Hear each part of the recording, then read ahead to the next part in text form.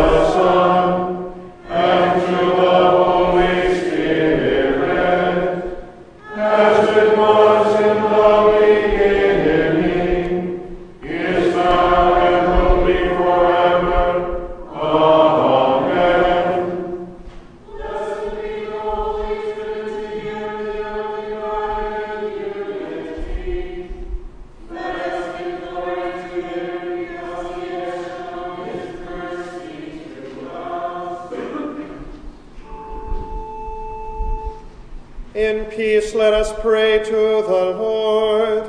Lord, have mercy. For the peace from above and for our salvation, let us pray to the Lord. Lord, have mercy. For the peace of the whole world, for the well-being of the Church of God, and for the unity of all, let us pray to the Lord. Lord, have mercy. For this holy house, and for all who offer here their worship and praise, let us pray to the Lord. Lord, have mercy. Help, save, comfort, and defend us, gracious Lord. Amen.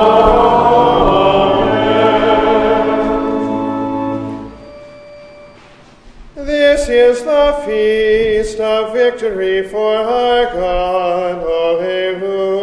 Alleluia. Worthy is Christ, the Lamb who was slain, whose blood set us free to be people of God.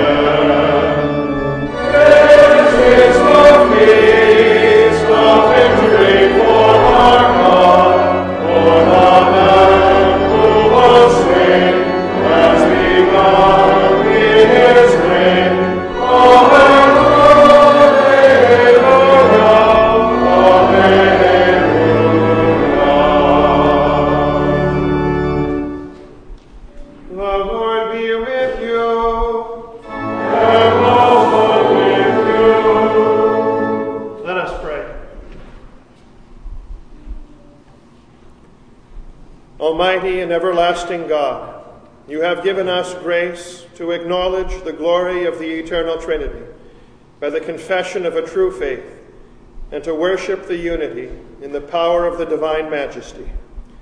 Keep us steadfast in this faith, and defend us from all adversities. For you, O Father, Son, and Holy Spirit, live and reign, one God, now and forever. Amen.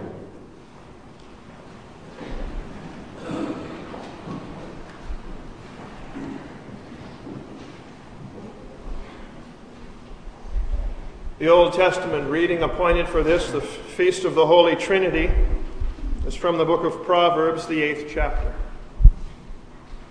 Does not wisdom call? Does not understanding raise her voice?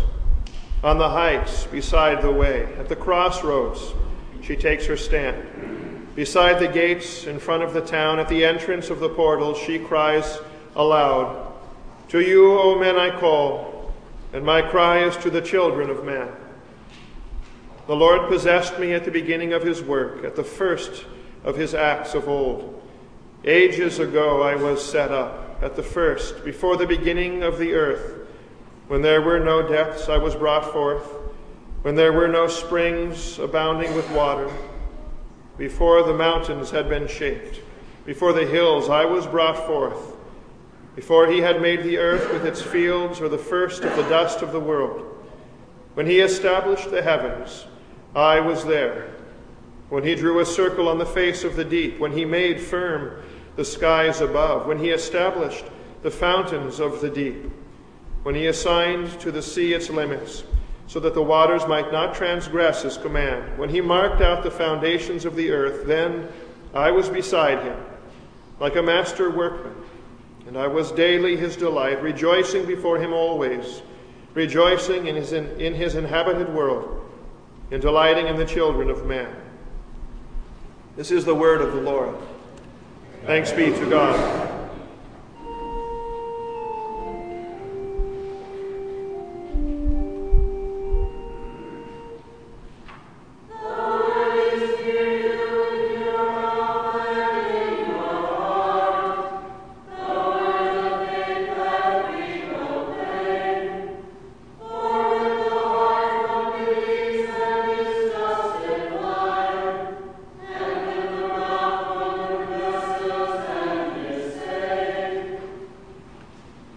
The second reading from the Acts of the Apostles, the 2nd chapter.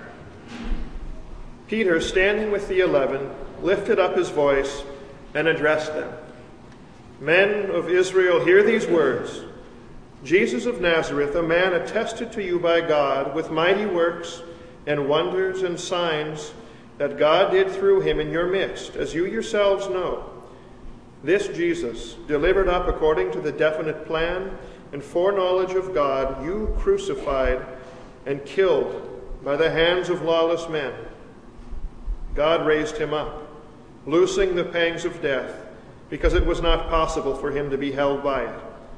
For David says concerning him, I saw the Lord always before me, for he is at my right hand, that I may not be shaken. Therefore my heart was glad, and my tongue rejoiced. My flesh also will dwell in hope, for you will not abandon my soul to Hades, or let your Holy One see corruption. You have made known to me the paths of life. You will make me full of gladness with your presence. Brothers, I may say to you with confidence about the patriarch David, that he both died and was buried, and his tomb is with us to this day. Being therefore a prophet, and knowing that God had sworn with an oath to him that he would set one of his descendants on his throne, he foresaw and spoke about the resurrection of the Christ, that he was not abandoned to Hades, nor did his flesh see corruption. This Jesus God raised up, and of that we are all witnesses. Being therefore exalted at the right hand of God, and having received from the Father the promise of the Holy Spirit, he has poured out this that you yourselves are seeing and hearing. For David did not ascend into the heavens, but he himself says, the Lord said to my Lord, sit at my right hand, until I make your enemies your footstool. Let all the house of Israel therefore know for certain that God has made him both Lord and Christ, this Jesus whom you crucified. This is the word of the Lord. Thanks be to God.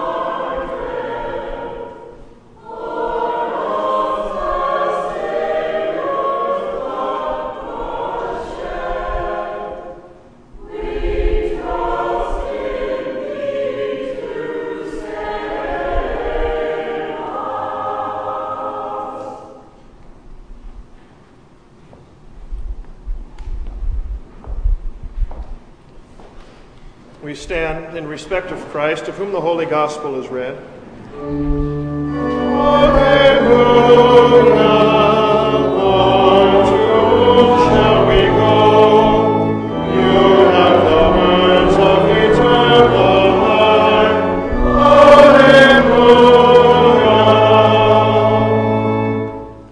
The Holy Gospel according to St. John, the 8th chapter.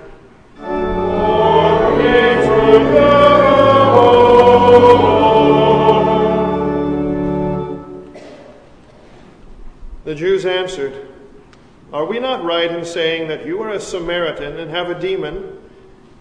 Jesus answered, "I do not have a demon. But I honor my Father, and you dishonor me. And yet I do not seek my own glory. There is one who seeks it, and he is the judge. Truly, truly, I say to you, if anyone keeps my word, he will never see death. The Jews said to him, now we know that you have a demon. Abraham died, as did the prophets, and yet you say, if anyone keeps my word, he will never taste death. Are you greater than our father Abraham, who died? And the prophets died. Who do you make yourself out to be? Jesus answered, if I glorify myself, my glory is nothing. It is my Father who glorifies me, of whom you say he is our God. But you have not known him. I know him. If I were to say that I do not know him, I would be a liar like you. But I do know him, and I keep his word. Your father, Abraham, rejoiced that he would see my day.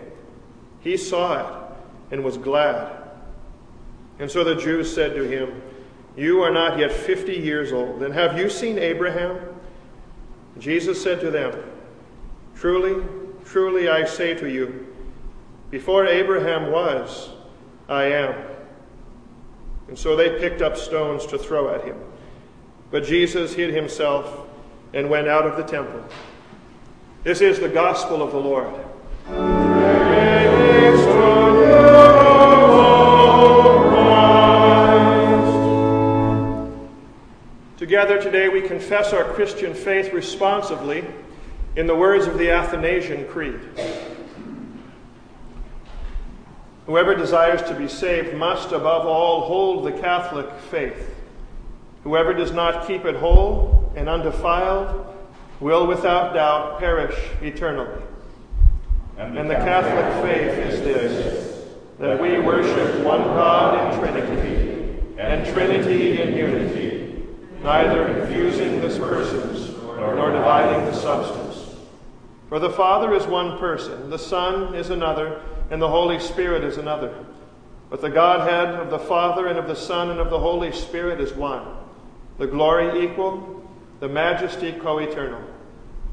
Such as the Father is, such is the Son, and such is the Holy Spirit. The Father uncreated, the Son uncreated, the Holy Spirit uncreated, the Father infinite, the Son infinite, the Holy Spirit infinite.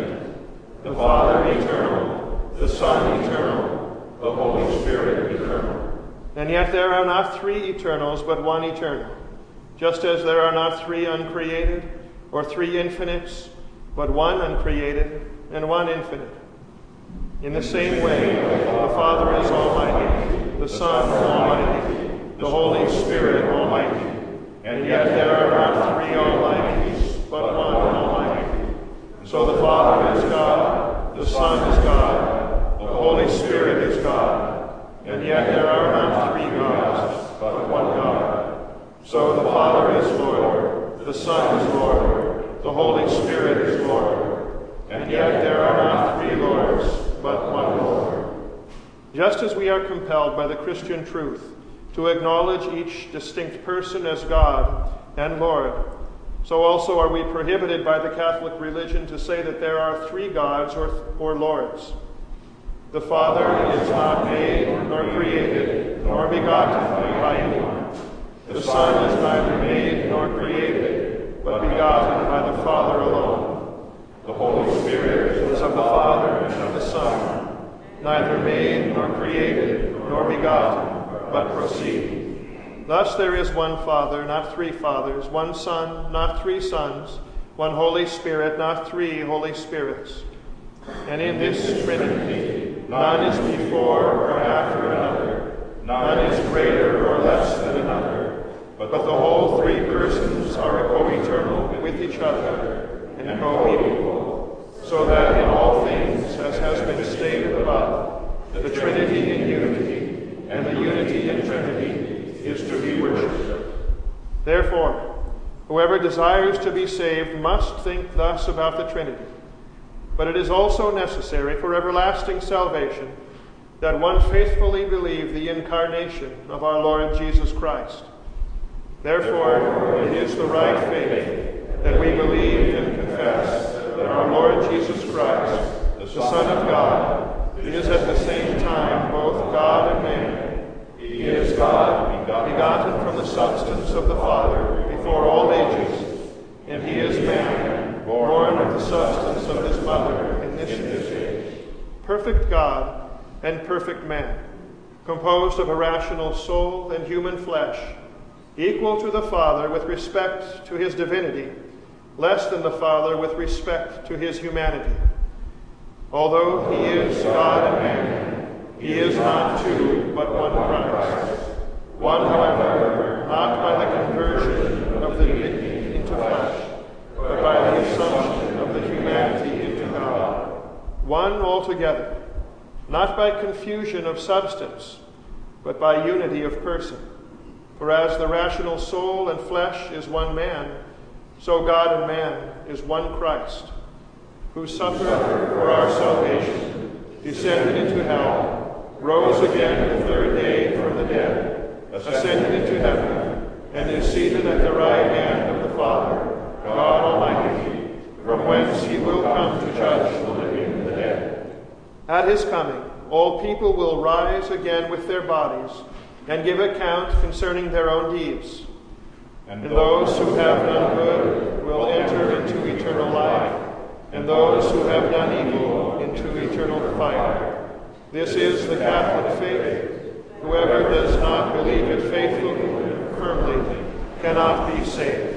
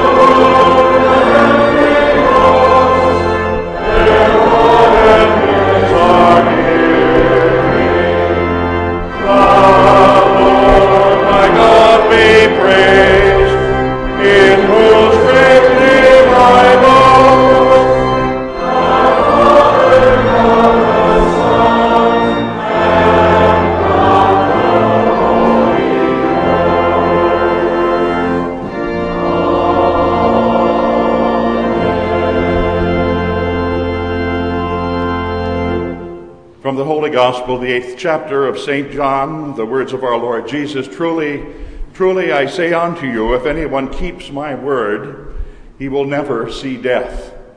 This is our text.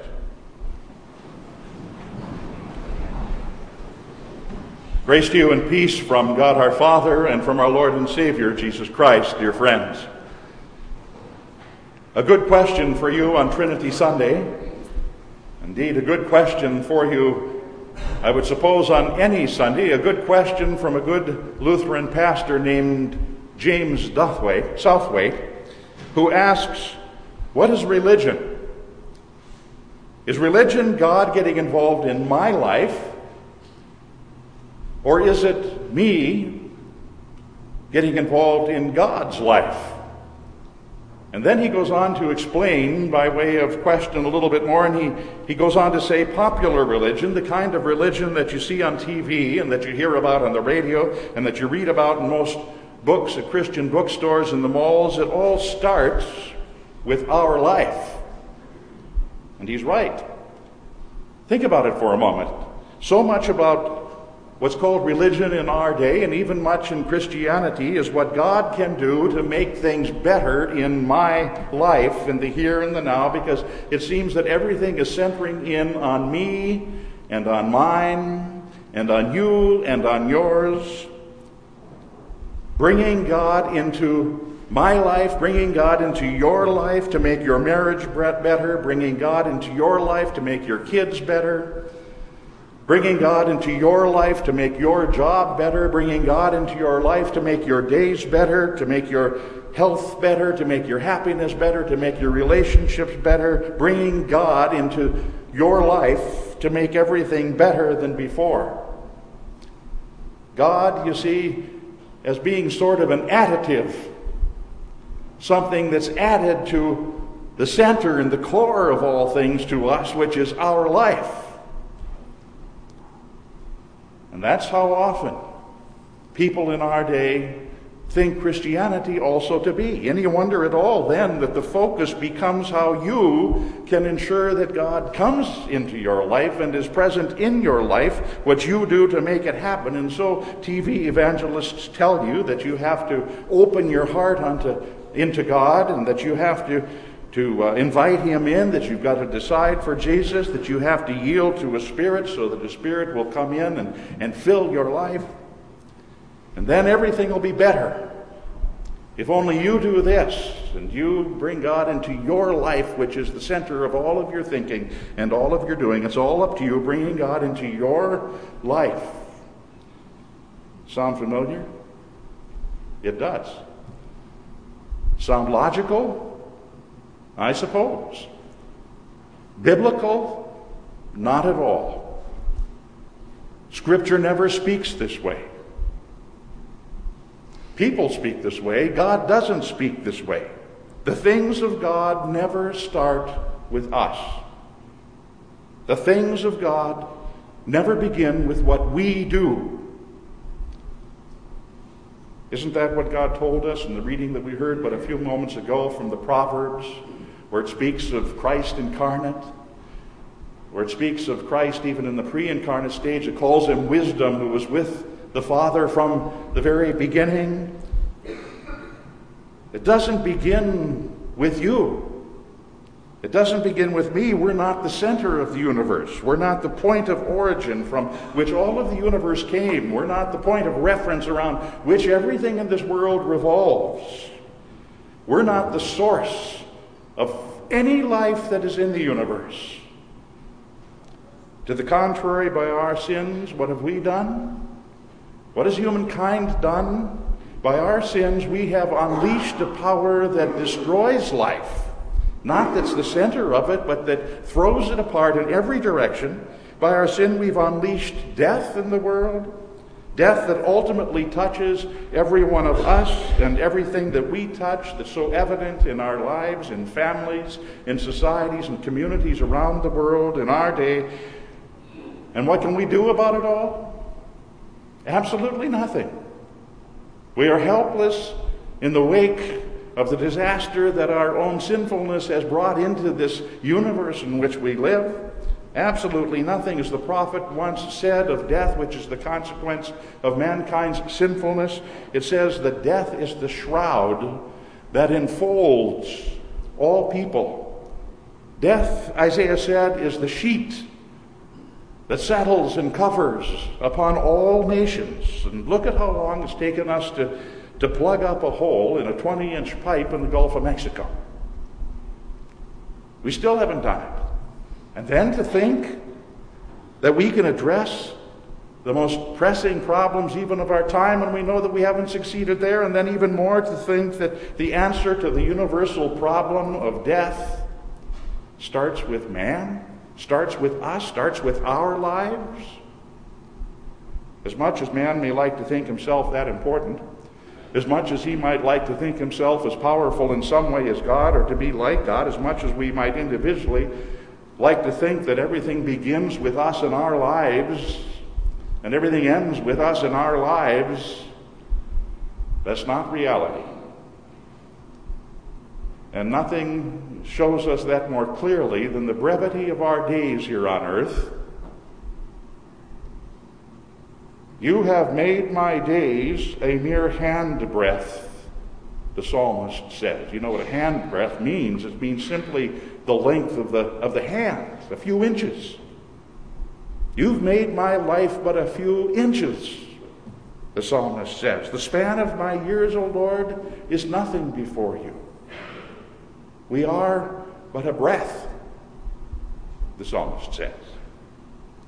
It doesn't begin with us, and it won't end with us.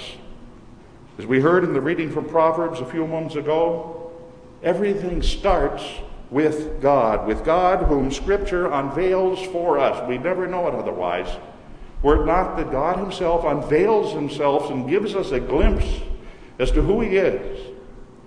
And he identifies himself, as we confess in the Creed, as God the Father, who, as we heard in the Proverbs, made the earth with its fields and the first dust of the world, who established the heavens and drew a circle upon the face of the deep and made the skies that are above.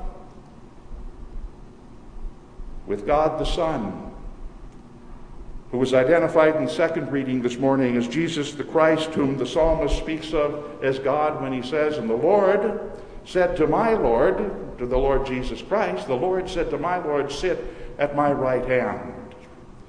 And the Holy Spirit, who is the promise of God the Father to God the Son. You see, it all starts with this triune God who has revealed himself to us, the very God that the church has always confessed and is evident in the historic creeds that we confess. In the Apostles' Creed, the triune God is confessed. In the Nicene Creed, the triune God confessed. In the Athanasian Creed, which we say but once a year,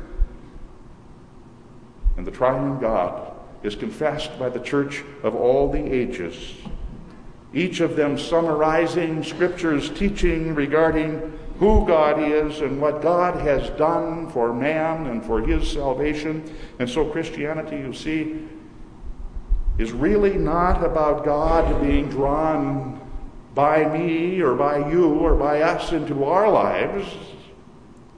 It's about me and you being drawn by God into his life. Think on that. It's not about me opening my heart and my life and inviting Jesus into it. It's about God opening his heart and graciously, kindly, lovingly bringing you into his life. God in his mercy drawing us to himself. God in his mercy drawing us into his life. That's what our Lord Jesus says, really, in today's text. Truly, truly, I say unto you, if anyone keeps my word, he will never see death. Tereo is the word in the Greek for keeps there. It means to guard, it means to treasure and to cherish.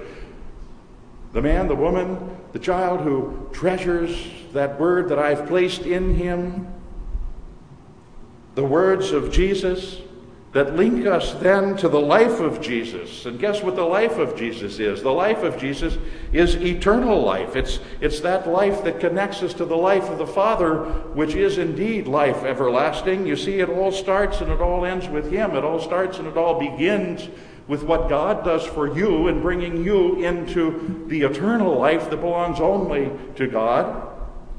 And that's why the Lord says in the book of Revelation, I am the Alpha and the Omega. I'm the beginning and the end. I'm the first and the last. Referring also to Jesus in Revelation 21, the same exact words. I'm the Alpha and the Omega, the beginning and the end, the first and the last. The one in whom St. Paul says we live and we move and we have our being, the God of life, who wants far more for you than simply making things in life a little bit better for you while you spend out your span of brief years here upon earth. God is much bigger than that. He has far more to give you than that. He wants to make life not simply better for you, He wants to make life eternal for you. Eternal, not simply better, but eternal for you, dear friend. And these two things are vastly different. They're vastly different because if you think of God making life simply better for you, that means that there's a God out there who can simply tweak little incidences in life. He can tweak some cause and effect thing over here in your life, and He can tweak some other cause and effect sequence over there in the life of someone else, and then that divinely tweaked thing would make things turn out differently than the other otherwise would have for you. That's making the incidental things of life better for you. And that's all that religion is for a lot of folks, a process by which they invite or by their piety entice God into their life to work out and to tweak out certain things that will make their lives better while they're here, that will tweak a little bit this problem or that problem for this challenge or that problem, a tweaky religion with a God who simply tweaks things.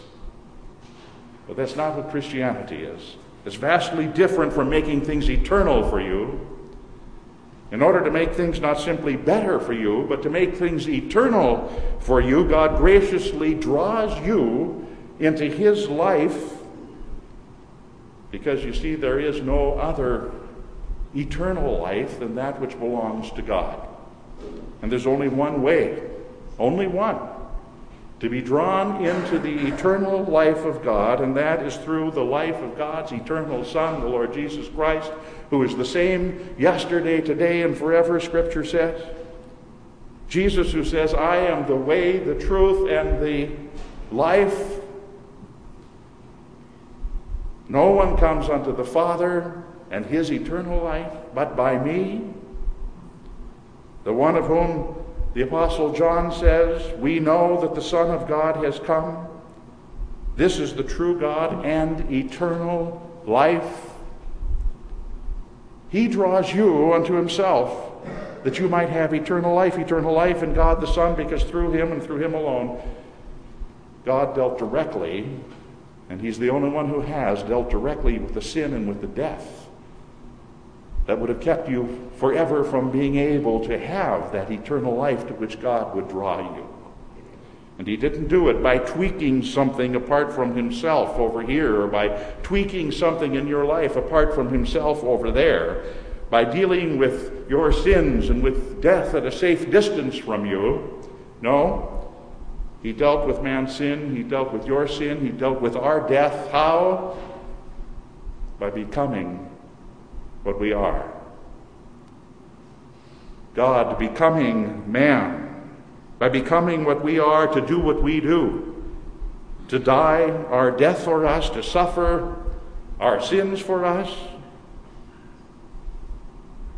As the Athanasian Creed on this Trinity Sunday put it so eloquently concerning God in the flesh, our Lord Jesus Christ, is that He is God, begotten from the substance of the Father before all ages, and He is man, born from the substance of His mother in this age, perfect God and perfect man. You see, by allowing Himself to become man, God becomes vulnerable to everything that sin does to us in this world and to all that it would do to separate us from him eternally.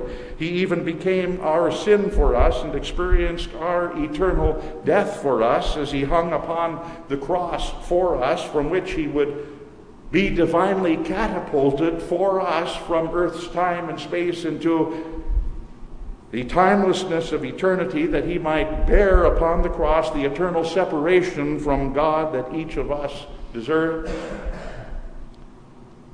But he did it all for you, that you might know, that you might experience eternal life and be drawn into his eternal life, the life that he drew you into through holy baptism a long time ago, even as he will little Walter David Mitby at the second service this morning, drawing you up out of the waters of baptism wherein he cleansed you and received you and dressed you with the garb of his righteousness, that garment of salvation that he supplies for all whom he invites to his feast, singing with all the gathered, even as we did a short time ago, hallelujah, Lord, to whom shall we go? You have the words of eternal life,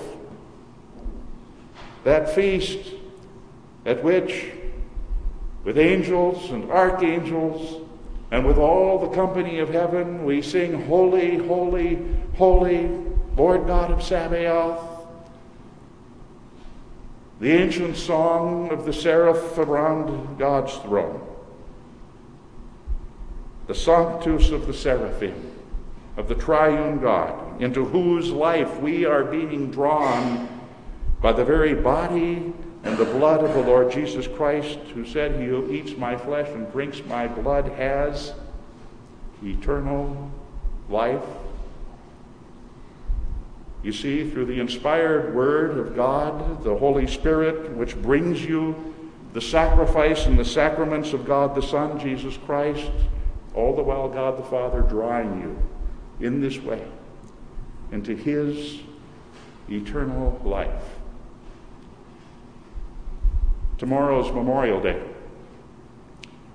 It's a day of remembrance as we honor the dead who served our country and recall especially the sacrifice of life's blood that's been made by so many to ensure that we can do what we're doing today, that we're able to gather together as a people and openly praise our God and openly confess our faith in the one true triune God. It's a freedom that's not enjoyed by a lot around the world. It's a freedom that certainly has not been enjoyed by most Christians in most times and in most places, and therefore it's a freedom that's not to be taken lightly, but rather one for which we surely tomorrow and today should thank God. As has been often said in so many ways, freedom is never free. Others may pay the price of it for us, but it's not free. It's costly. In this fallen world, freedom is always required that a blood price be paid for it. Shed blood, commemorated by the words of a Canadian physician and a lieutenant colonel named John McCrae, who wrote the famous World War I poem that's entitled In Flanders Fields, which speaks of poppies red growing over the bodies of soldiers dead who bled for the freedoms that we enjoy. A poem which inspired a woman at the time, a professor named Moyna Michael, to write the following words, which began the custom that I remember so well, and perhaps many of you do from your childhood, the custom of wearing red poppies in remembrance of veterans and fallen soldiers on Memorial Day. And she wrote, "We cherish too the poppy red that grows on fields where valor led. It seems to signal to the skies that blood of heroes never dies, but lends a luster to the red of the flower that blooms above the dead in Flanders fields." If that is true of the blood of the sons of the nations on Flanders fields, it most certainly must be true of the blood of the Son of God that was shed for the life of the whole world its power never, ever dies, but ever draws us into the eternal life of God. In the name of the Father, and of the Son, and of the Holy Spirit. Amen.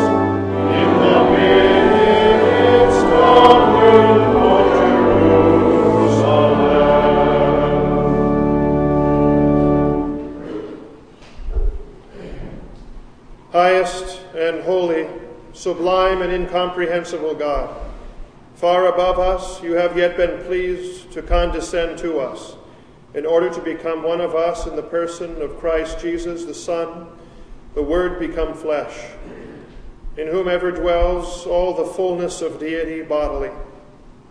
By the sacrifice of Christ's body on the cross and with his blood, you have reconciled us men to you, and are now pleased to hear the prayers that we pray in the name of Christ and by the power of the Holy Spirit. Father, we beseech you now to hear the prayers of your children and answer them in accord with your wisdom and kindness. For the Lord's ceaseless gifts of word and sacrament, by which he has already resurrected our souls to everlasting life, and continues now to prepare them for the day when our bodies too will be raised immortal, we give thanks. And we ask that God would preserve us from losing trust in the power of these sacred means. Let us pray to the Lord. Lord, have mercy. We ask the triune God to receive our thanks for the new life to be granted today to Walter David Mitby through the baptismal washing of water in the Spirit. And we pray that Walter, having been baptized then into and marked with the name of the triune God, would ever be defended by the Lord from all harm of false belief and despair, that kept in the faith he would with us all come to inherit the fullness of everlasting life. Let us pray to the Lord. Lord, have mercy. For the leaders of our land, that they might be granted the wisdom in which God delights, and use it to govern well the people of this land, let us pray to the Lord. Lord, have mercy. For the citizens of this land, that we might possess a spirit of peace and a willingness to submit to those given to govern us, let us pray to the Lord. Lord, have mercy. We pray for those who stand in special need of healing and who are undergoing or have undergone treatments or procedures. To that end, we pray for Sean O'Brien, that he might and others might be granted patience to wait in faith upon the Lord, at whose feet all things, even illnesses and infirmities, must bow where he so bids. We pray that for those chronically ill, including Dick Much and Elsie Much, Hugh Ryan, the homebound members of our congregation. We pray for them that they might recall that their Heavenly Father yet upholds creation. Their brother, Christ Jesus, has redeemed them body and soul, and that the Holy Spirit will not fail to bring to them the comfort they need. Let us pray to the Lord. Lord, have mercy. For those who mourn the death of dear ones, we pray that God would relieve their grief and bring them, or continue to make them, to find earth's highest rest in the eternal peace that has been provided in Christ. Let us pray to the Lord. Lord, have mercy. We pray that we might be citizens in whose hearts gratitude resides, as this weekend we contemplate the high sacrifice many soldiers have paid in order that we of this land might enjoy the freedoms that we do. As we reflect upon life lost for the sake of our liberty, we thank our Lord that he would work through their sacrifice to remind us of the self-sacrifice of his Son, which freed us from eternal bonds and won for us citizenship in heaven. Let us pray to the Lord. Lord, have mercy. For faith to believe what human perception cannot detect, that the body and blood of Jesus Christ are most certainly present in the supper here given, and that through it we might be pardoned of what we've been and what we've done, and return home today forgiven. Let us pray to the Lord. Lord, have mercy. For those who celebrate particular moments of God's grace in their lives, anniversaries of marriage or of birth or baptism, and for those who mark and celebrate graduation, that all might readily give thanks to God, who most beneficently gives all that we celebrate. Let us pray to the Lord. Lord, have mercy. Rising high above all angels and beyond the host of heaven's saints, we know these prayers are heard by you yourself, Holy and Heavenly Father, for the sake of the suffering and death of your Son, and by the Holy Spirit, who live and reign together with you, three persons, and yet the one and only God, now and for ages upon endless ages. Amen.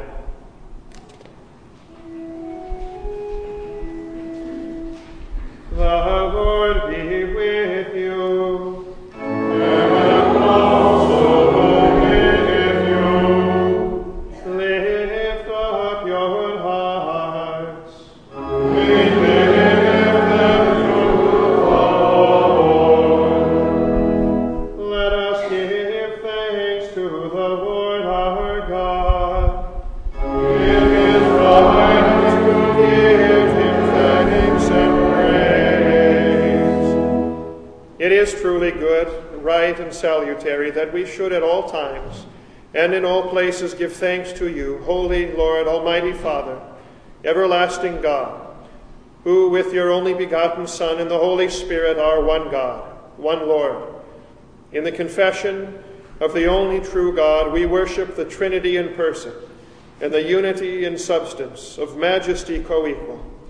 Therefore, with angels and archangels and with all the company of heaven, we laud and magnify your glorious name, evermore praising you and saying, Holy, holy, holy.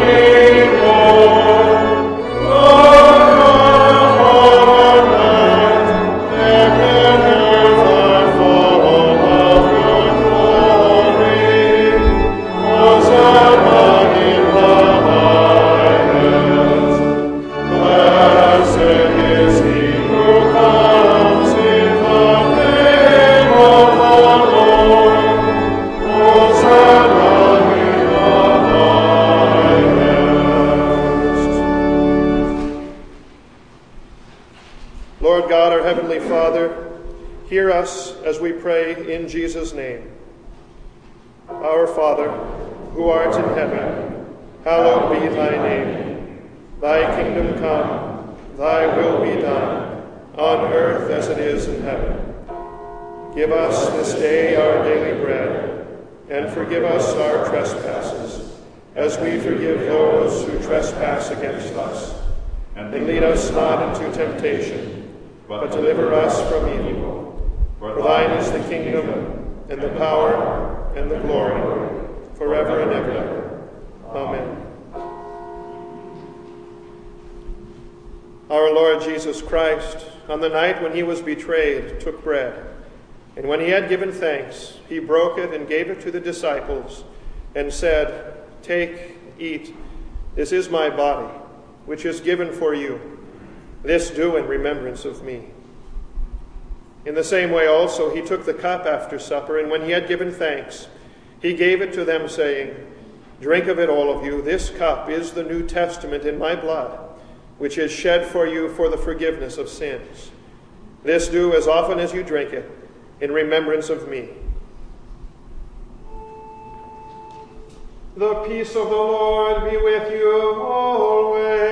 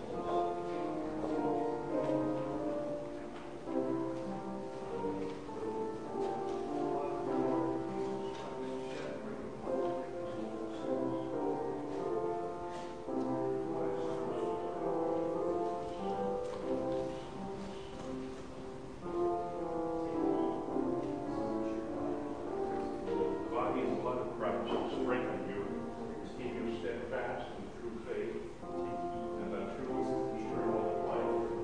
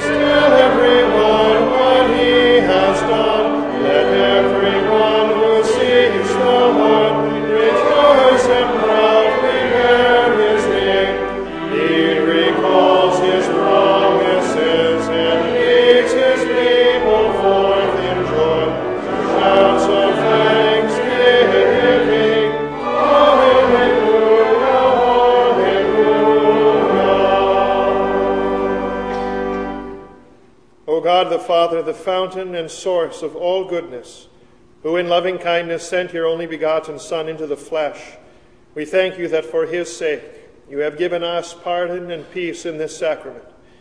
And we ask you not to forsake your children, but always to rule our hearts and minds by your Holy Spirit, that we may be enabled constantly to serve you. Through Jesus Christ, your Son, our Lord, who lives and reigns with you and the Holy Spirit, one God, now and forever. Amen. Receive the benediction of our Lord. The Lord bless you and keep you. The Lord make his face to shine upon you and be gracious unto you. The Lord look upon you with favor and give you his peace.